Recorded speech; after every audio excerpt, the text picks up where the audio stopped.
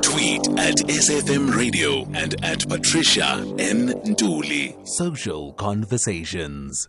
Let me correct something, A-Team, as our WhatsApp line is still currently down, so you can't WhatsApp, you can SMS. SMS on 41391, and you can call on 011-714-2006, especially if you're a keen person when it comes to education and the likes. I'd like to welcome Dr. Danisch, who is the professor at the Department of Communication Arts at the University of Waterloo in Canada. Professor Danisch, good evening, and thank you very much for joining us. Hi, Patricia. Thanks for having me on your show. I know you're currently in Canada, so it's evening for us here, and you've gracefully given us a couple of minutes of your day. So talk to us about how the online learning space is going to shape teaching and the way students consume this sort of education. Well, I don't think we know yet what the long-term consequences of this kind of massive shift to remote learning are for students or for faculty.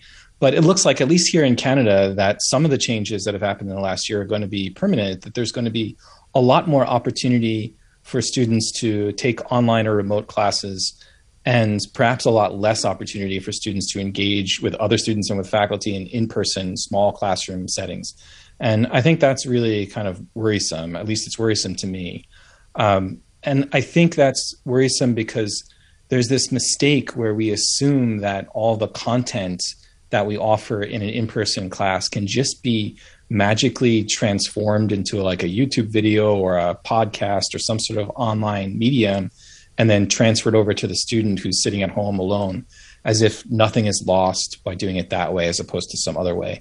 And I think there are lots of things that are lost when a student's just alone in their room watching their computer and not in a classroom. But what if people say then we've got platforms that allow engagement online? Would that not then take away, just the anxiety from education fraternity to say, if we are able to connect via Zoom or via Skype, I can see you as my lecturer, you can see me, I can ask questions, and other people who are part of this lecture are also part of it, so minds are able to interact. Would that not counteract? Yeah, I know what you're saying, and what you're describing is what we're calling synchronous online learning, where all the students at the same time have logged on.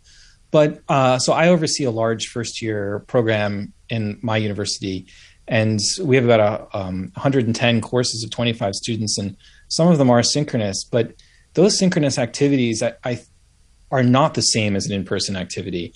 And the reason they're not the same is that the students can easily turn off their video cameras. They can easily be multitasking while they're listening to a lecture or trying to engage with their other students. And really what's going on is that teachers are just trying to simulate what would happen in the classroom in a remote setting, assuming that the obstacles or the problems that the remote setting can produce are just going to kind of magically be dealt with somehow, as if they were the same thing. So these synchronous conversations, yes, they can work, but they still also, I think, miss some important feature of what happens in person. Sure. I get worried because education is the cornerstone of any society. I mean, the more knowledge we achieve and we acquire, we are able to develop our various countries. So with online learning becoming so prevalent due to COVID-19, what are some of the challenges that you are seeing with the online learning platforms itself? Because even all the way to primary school, online learning is starting to be the thing or the way that education is being disseminated. Yeah, I think that's a fantastic question. And that really gets at the kind of crux of the problem from my perspective. So one of the things we learn in school, whether it's elementary school or university, is how to get along with others. We have to interact with others, and others that are different from us, that have different opinions, different ideas, different belief systems. And those interactions are transformative. So we're changed by an encounter we have with a classroom, in a classroom, whether that encounters with a professor, an elementary school teacher, or friends or collaborators or other students. It's the interactions that can change who we are and how we think. So my worry is that we may be equipping students with this body of knowledge. So it may be easy in an online setting to give them all the knowledge, say, they need about biology or physics or history. But if they miss out on those encounters, they won't learn the skills they need to negotiate difference, to negotiate kind of the complexities of the interactions that are inevitable in our society. It seems like, the online learning might be a bit of a breather for lecturers and teachers because there's no noise, there's no settle down, come into class, stop that, do that. Everyone is geared to go, at least the educator thinks so, and they are doing their job. But the disadvantage will come definitely from the children, as you are saying, Prof, that the interaction with the education material and with each other and with their educator is going to be lacking. So it seems, if this happens, for me, it seems like we are going to churn graduates who are not going to be able to partake in our society.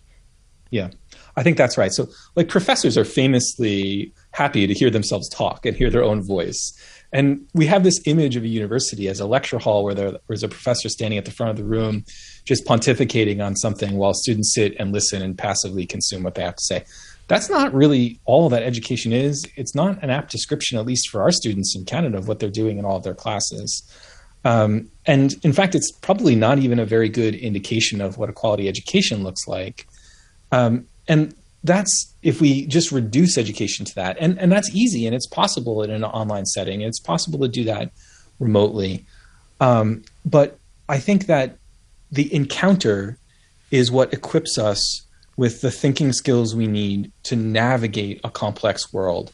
So right now, I don't know what uptake on vaccines are like in South Africa, but we have a problem with vaccine hesitancy, for example. Yes. And people want evidence that the vaccine works. They have to make this difficult decision about what to do. And I think people are well-intentioned. They have their own health to consider, but they have to negotiate that evidence, think through it, find it, criticize it, talk about it, all these skills that are necessary to make a good decision.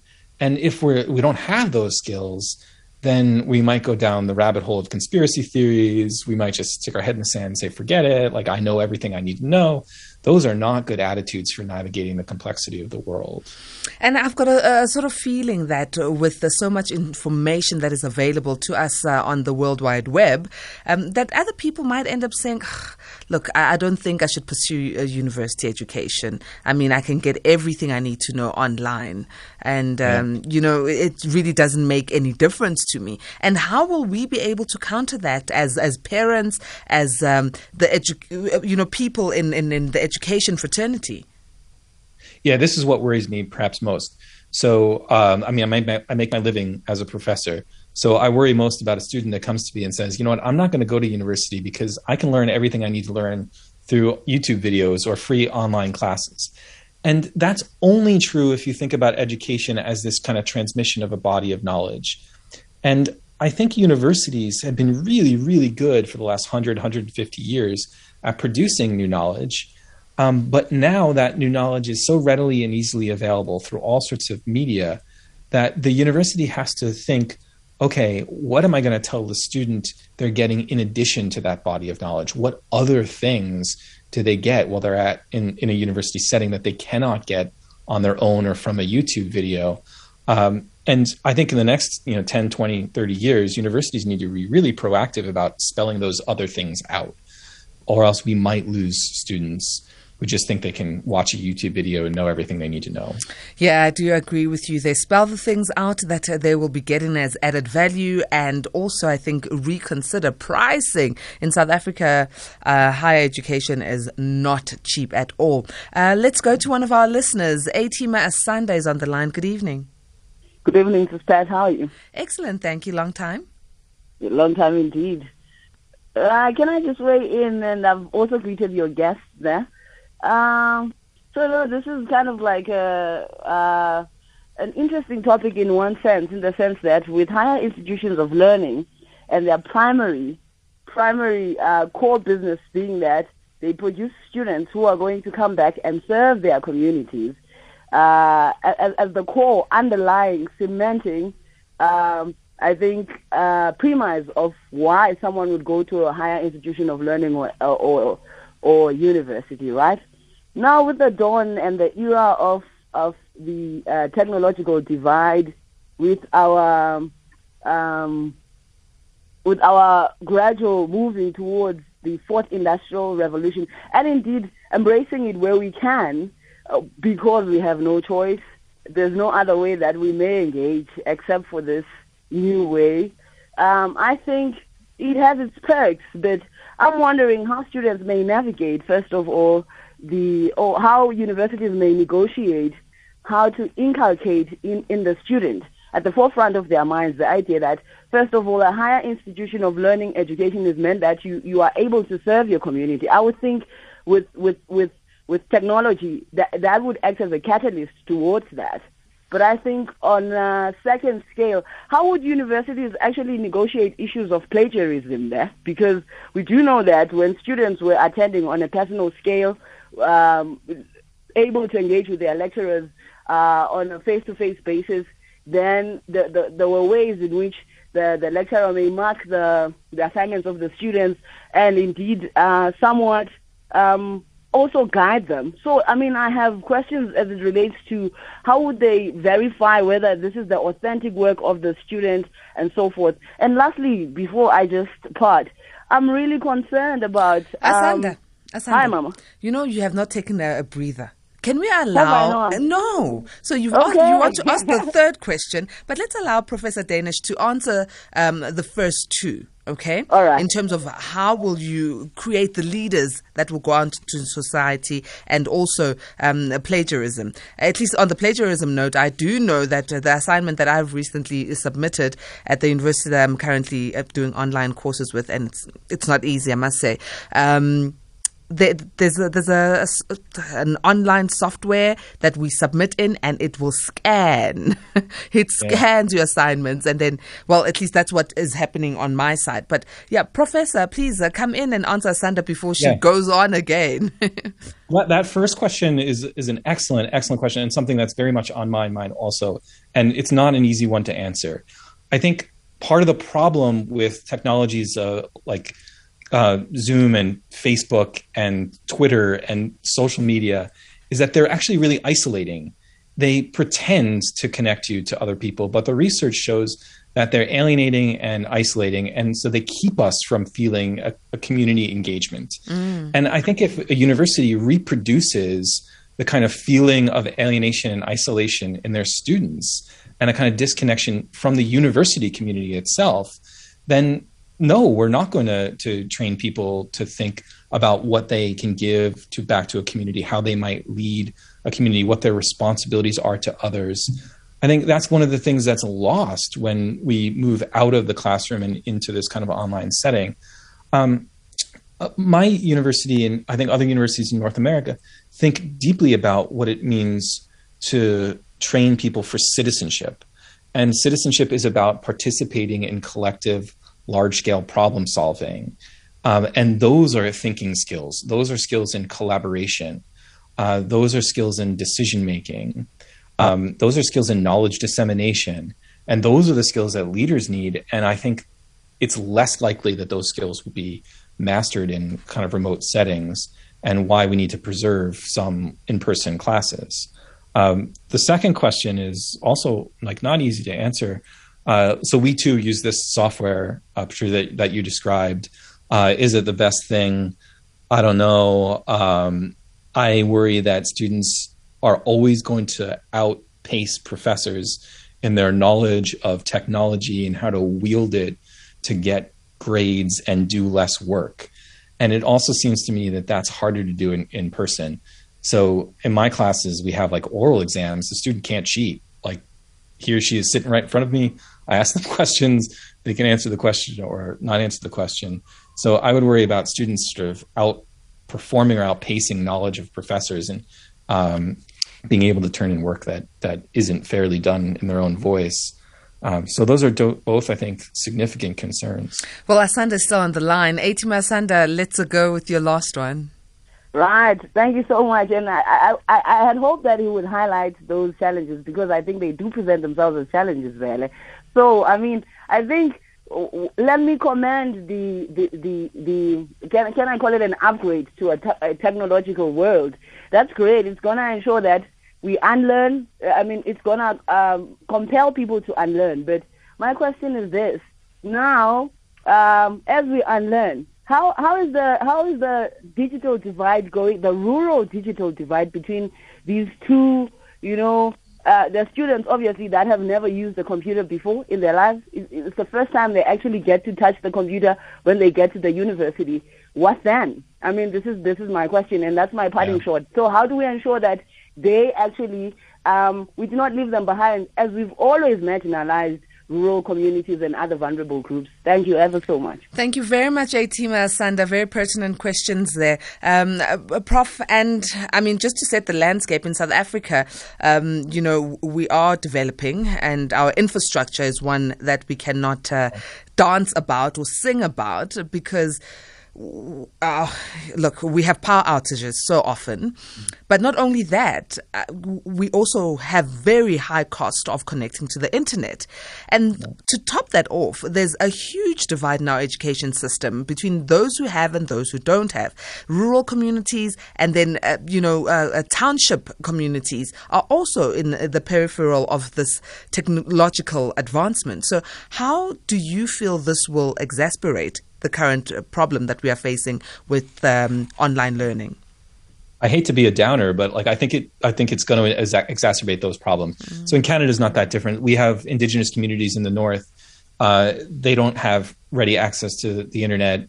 How is this going to help encourage those communities to come into university? It's not. I think there's a myth about technology that it is fundamentally democratizing, that somehow the benefits of technology can be equitably distributed to everyone because it's so easy to just log on to your course. But that's just simply not true. We know now, at the end of maybe 10 or 15 years of studying the uptake in digital technology, that there is a divide. It is inequitable, and that divide will get worse if access to university is restricted to only those who have the technological means to get at it. That's just going to continue to be a problem. We're not going to solve it.